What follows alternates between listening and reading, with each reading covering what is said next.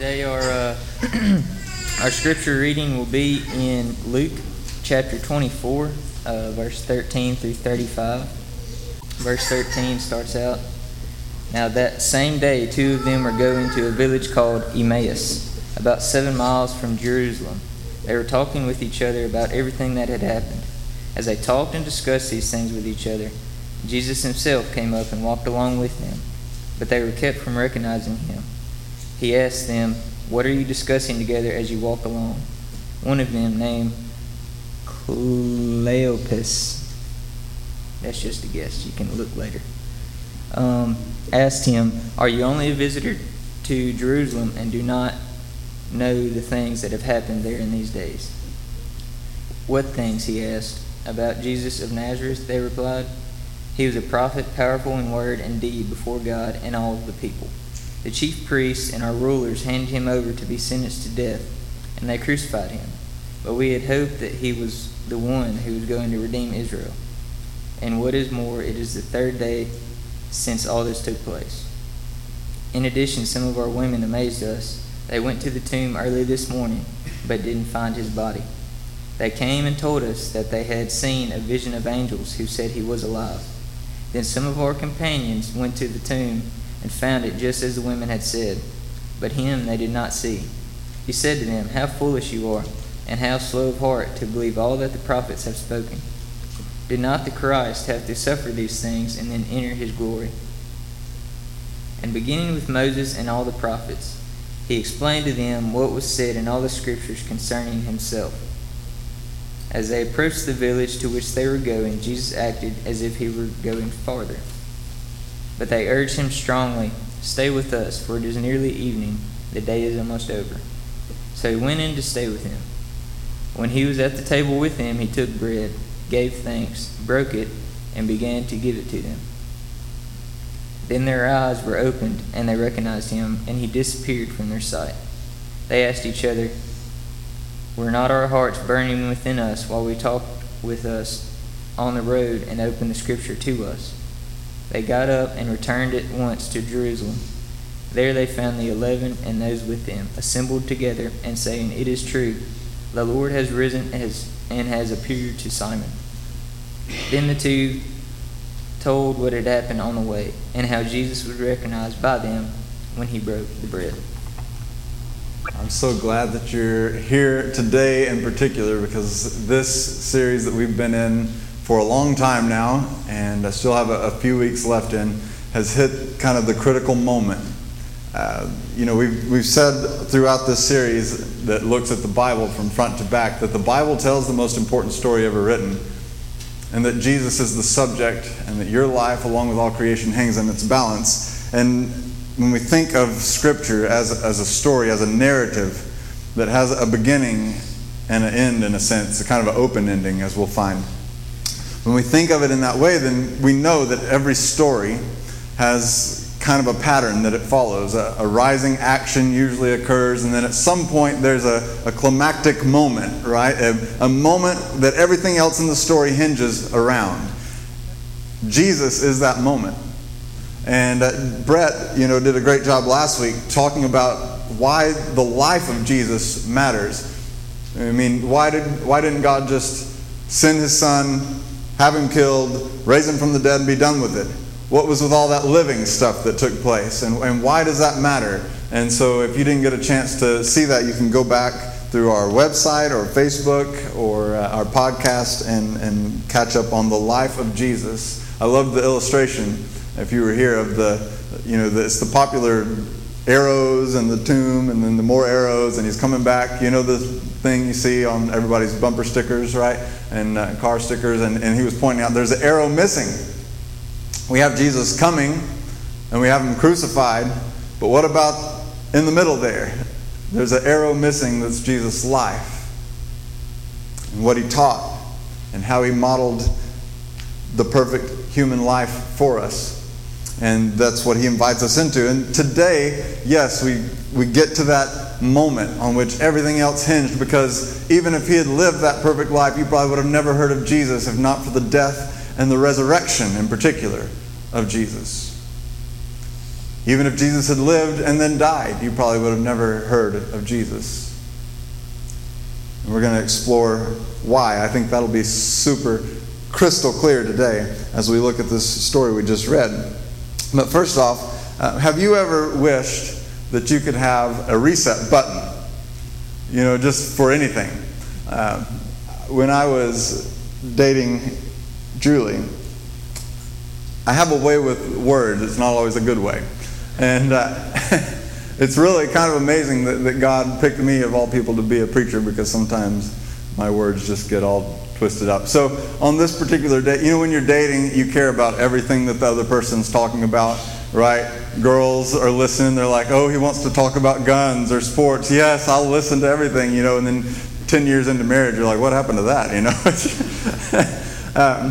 And likewise, guys, we listen to all sorts of stuff when we're dating. And Julie was telling me about purses.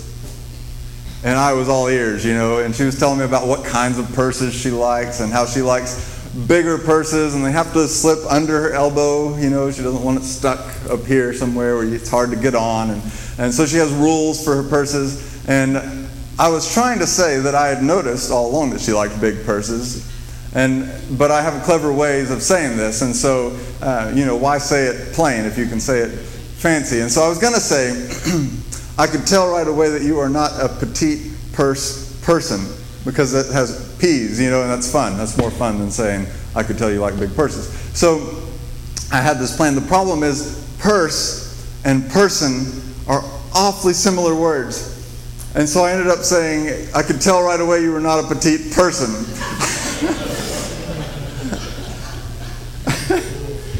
Reset.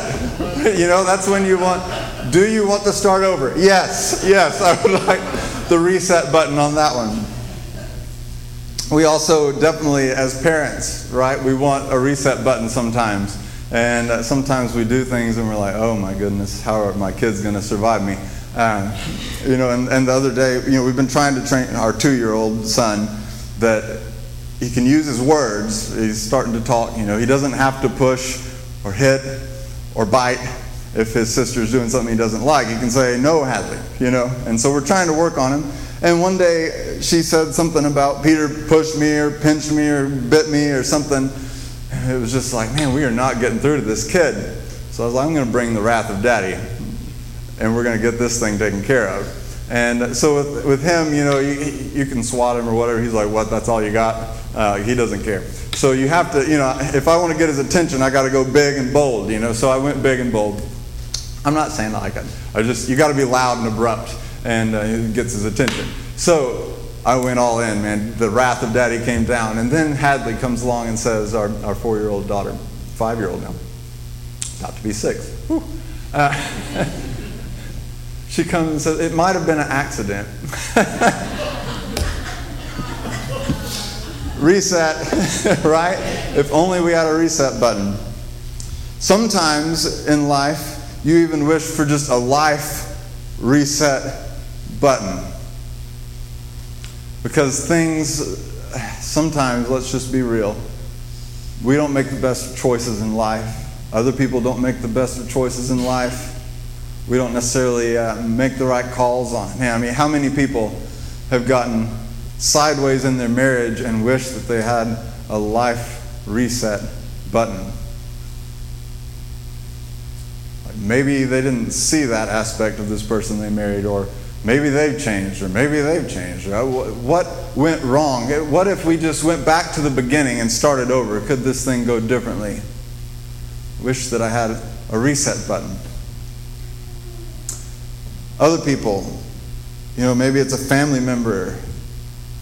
Maybe you're in a blended family situation, and sometimes those get complicated, right, with steps and in-laws and all that stuff. And sometimes it just gets so toxic. And you're stuck in this family, right? There's no leaving. Blood is blood.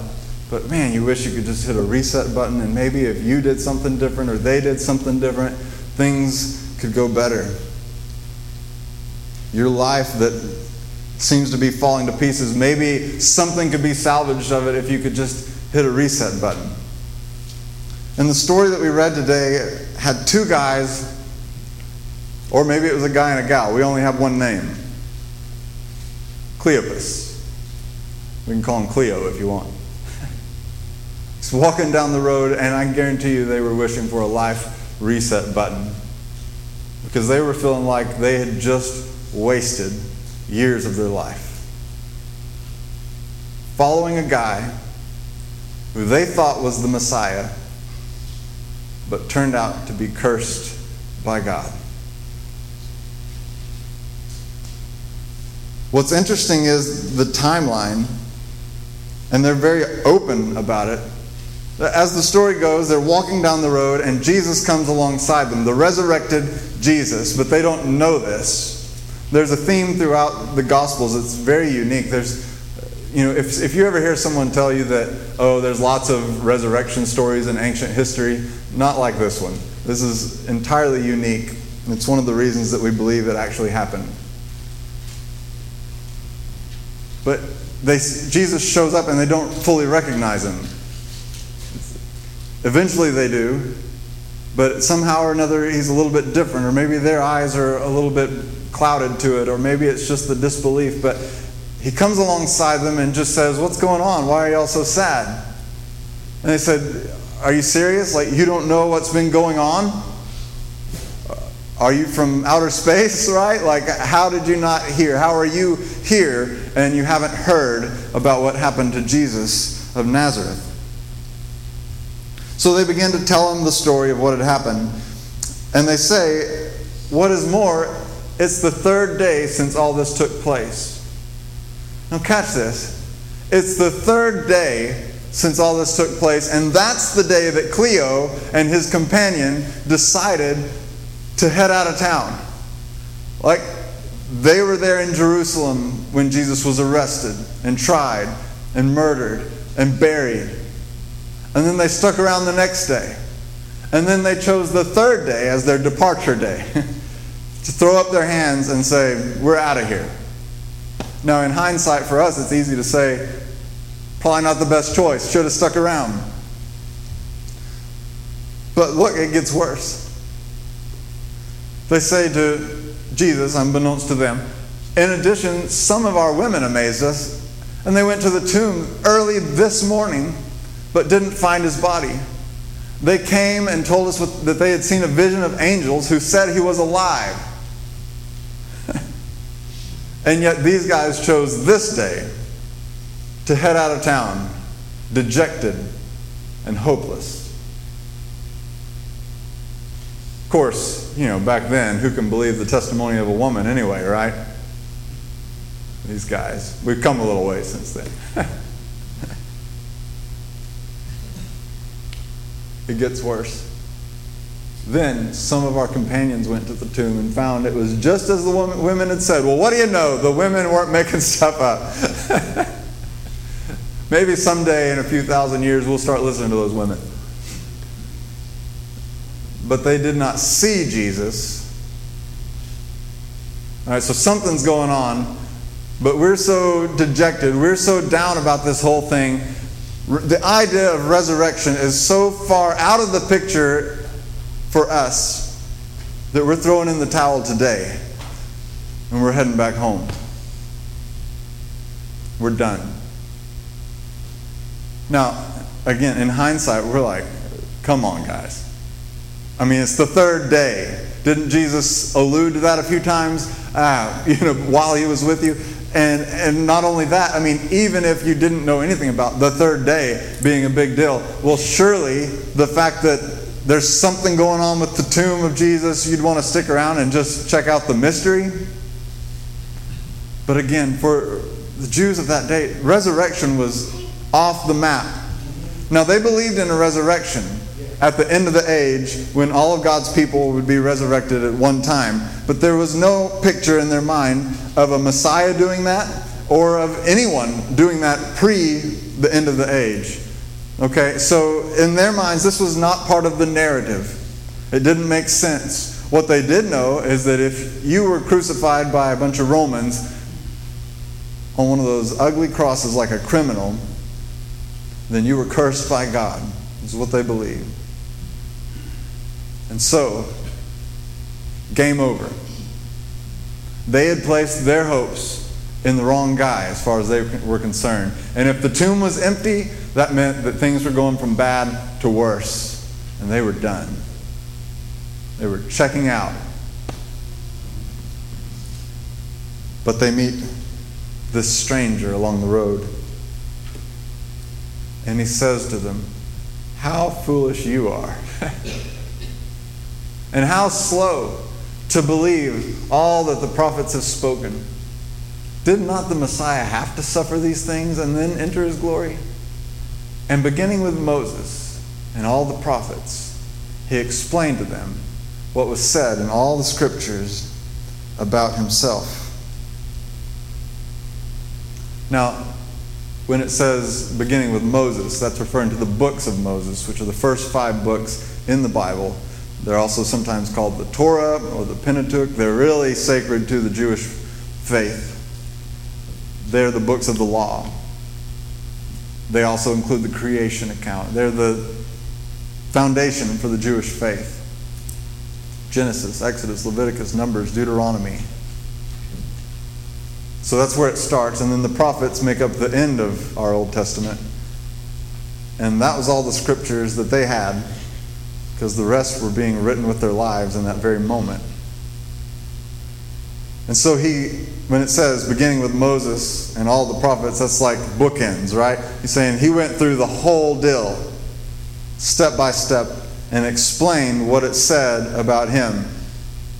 Jesus, unbeknownst to them, went through the scriptures and explained how he's the subject that they never realized was written across all those pages, and he explained it to them how it worked. I wonder if he talked about Israel's exile and their return from exile, and how that idea of setting up a nation and being an independent nation again wasn't really their real hope after all, but it was so much bigger than that.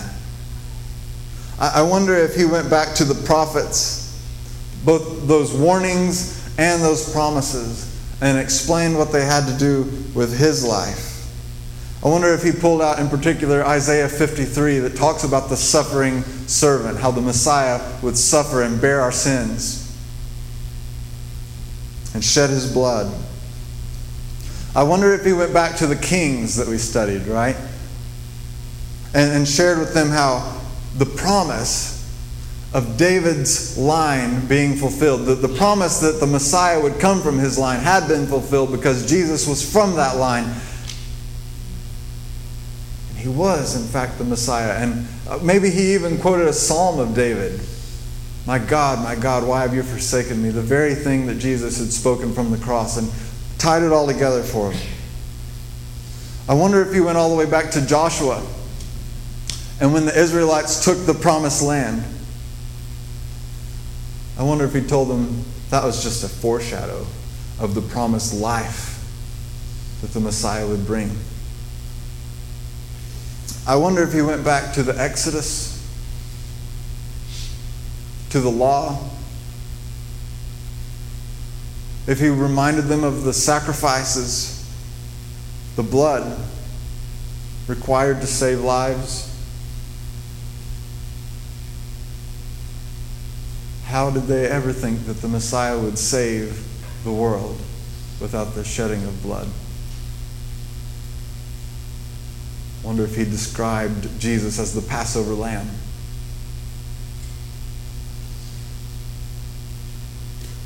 I wonder if he went back to the covenant that God made with Abraham.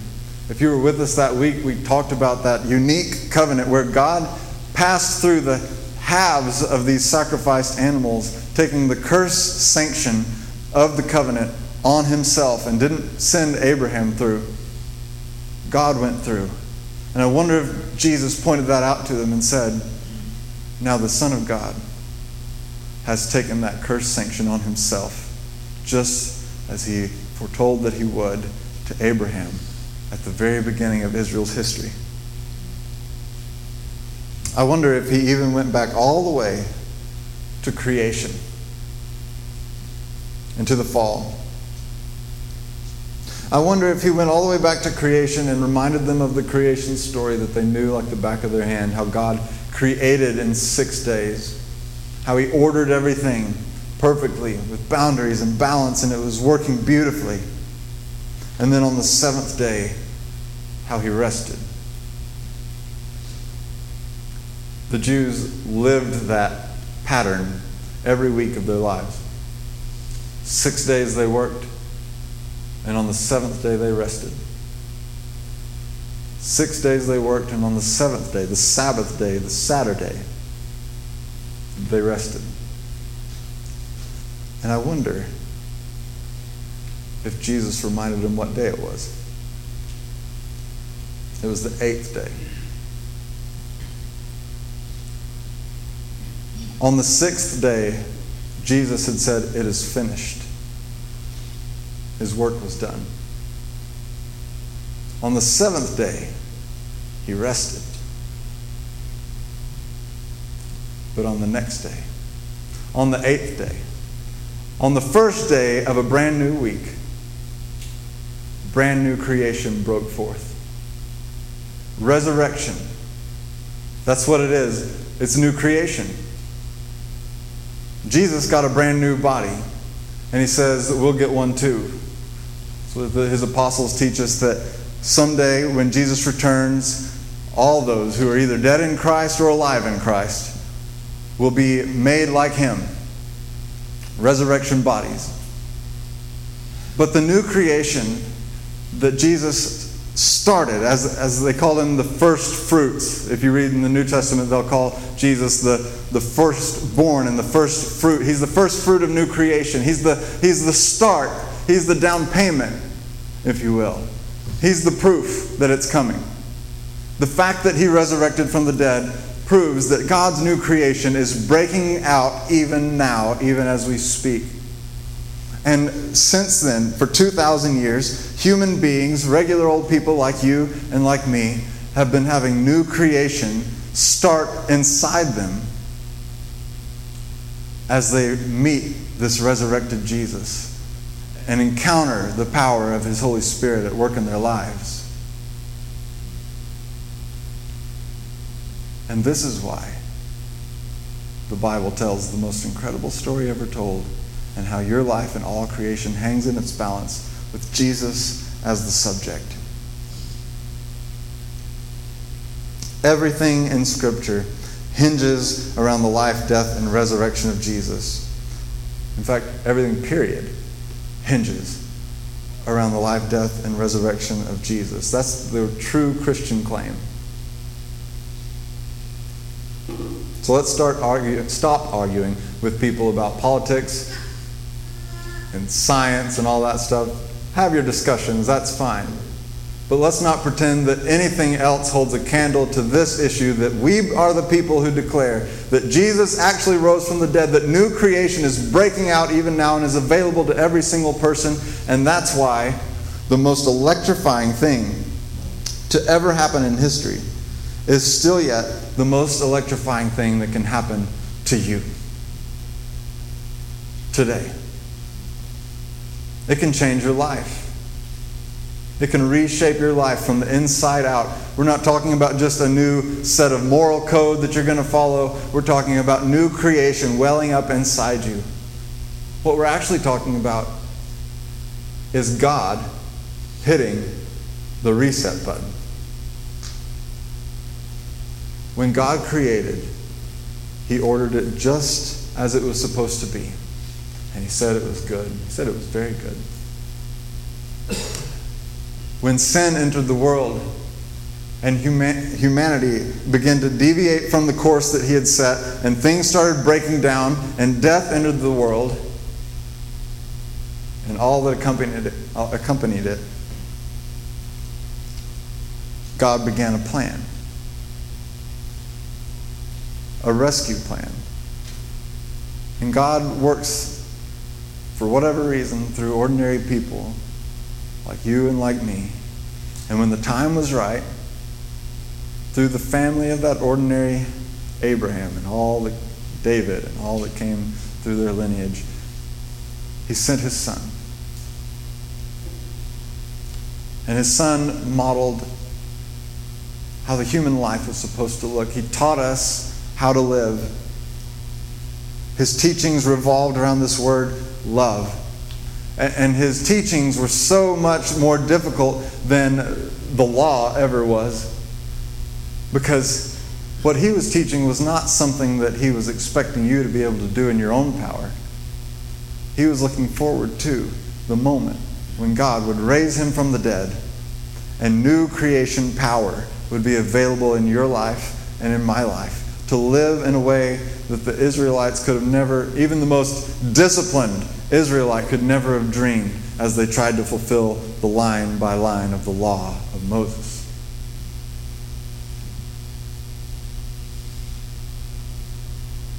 What kind of shape is your life in? If you're honest. Do you ever wish that you had a reset button? The most incredible news of all is that God has already hit the reset button and that the work is already in progress. It's already underway. I would, just from looking around and listening to the way most Christians talk, most of us, we're not even engaged in the new creation project. We signed up for a ticket to heaven when we die. And we didn't know that God was hitting the reset button. And that there's an opportunity available now to step into a new way of life. Doesn't mean that everything's suddenly going to go your way. Doesn't mean that you won't ever say something stupid that you'll want to hit a reset button on. But it does mean that all the stuff going on deep inside of you that leads to behaviors and choices and comments and attitudes and behaviors that end up doing harm to others and end up doing harm to you, those things deep down inside you can begin to change by the power of the Holy Spirit at work inside you. So that when that day comes and the resurrection bodies come along, they'll just match what's already going on the inside of you by the power of the Holy Spirit, the same Spirit that raised Jesus from the dead. This is the Christian hope.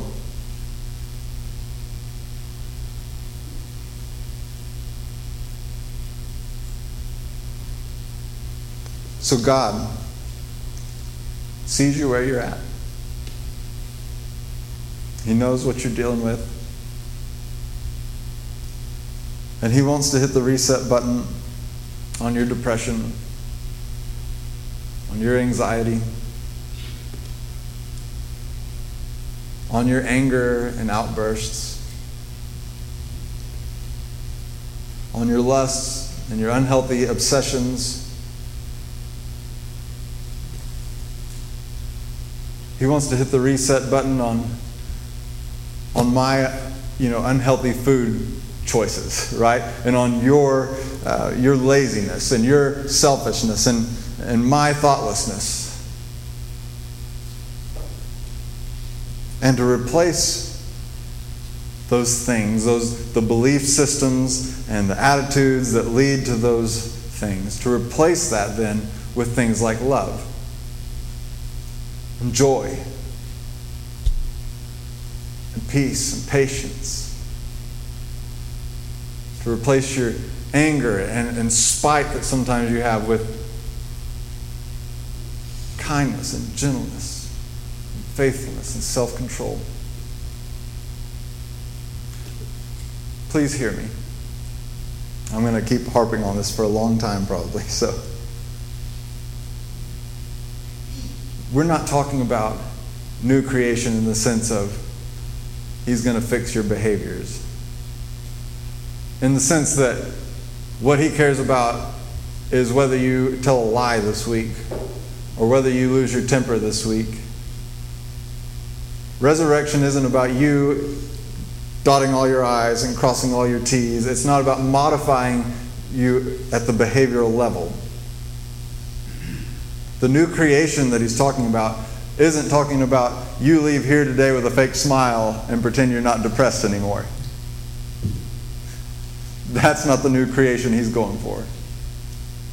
The new creation he's going for is deep, deep down inside you.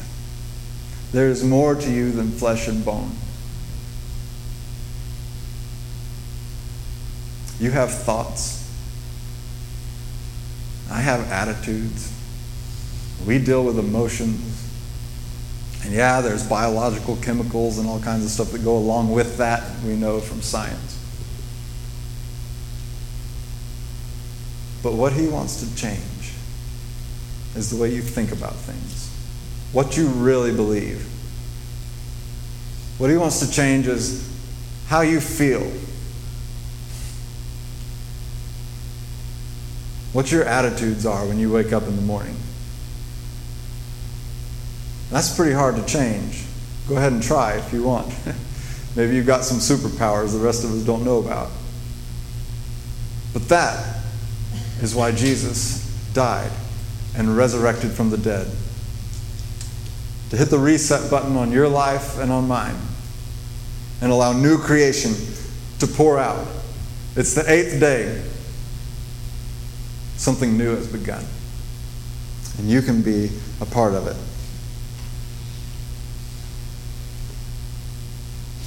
If you're looking for a reset button in your life and you've never tried Jesus, try him. Place your faith in the only person who made the claims that Jesus made and backed them up by raising from the dead. Because if he's who he says he is, and he's the wisest, smartest person on the planet, he knows more about how you work, and what makes you tick, and what you need than any shrink, than any professional, than any scientist. No matter how many human beings they've studied, they've only touched the surface. And he goes deeper.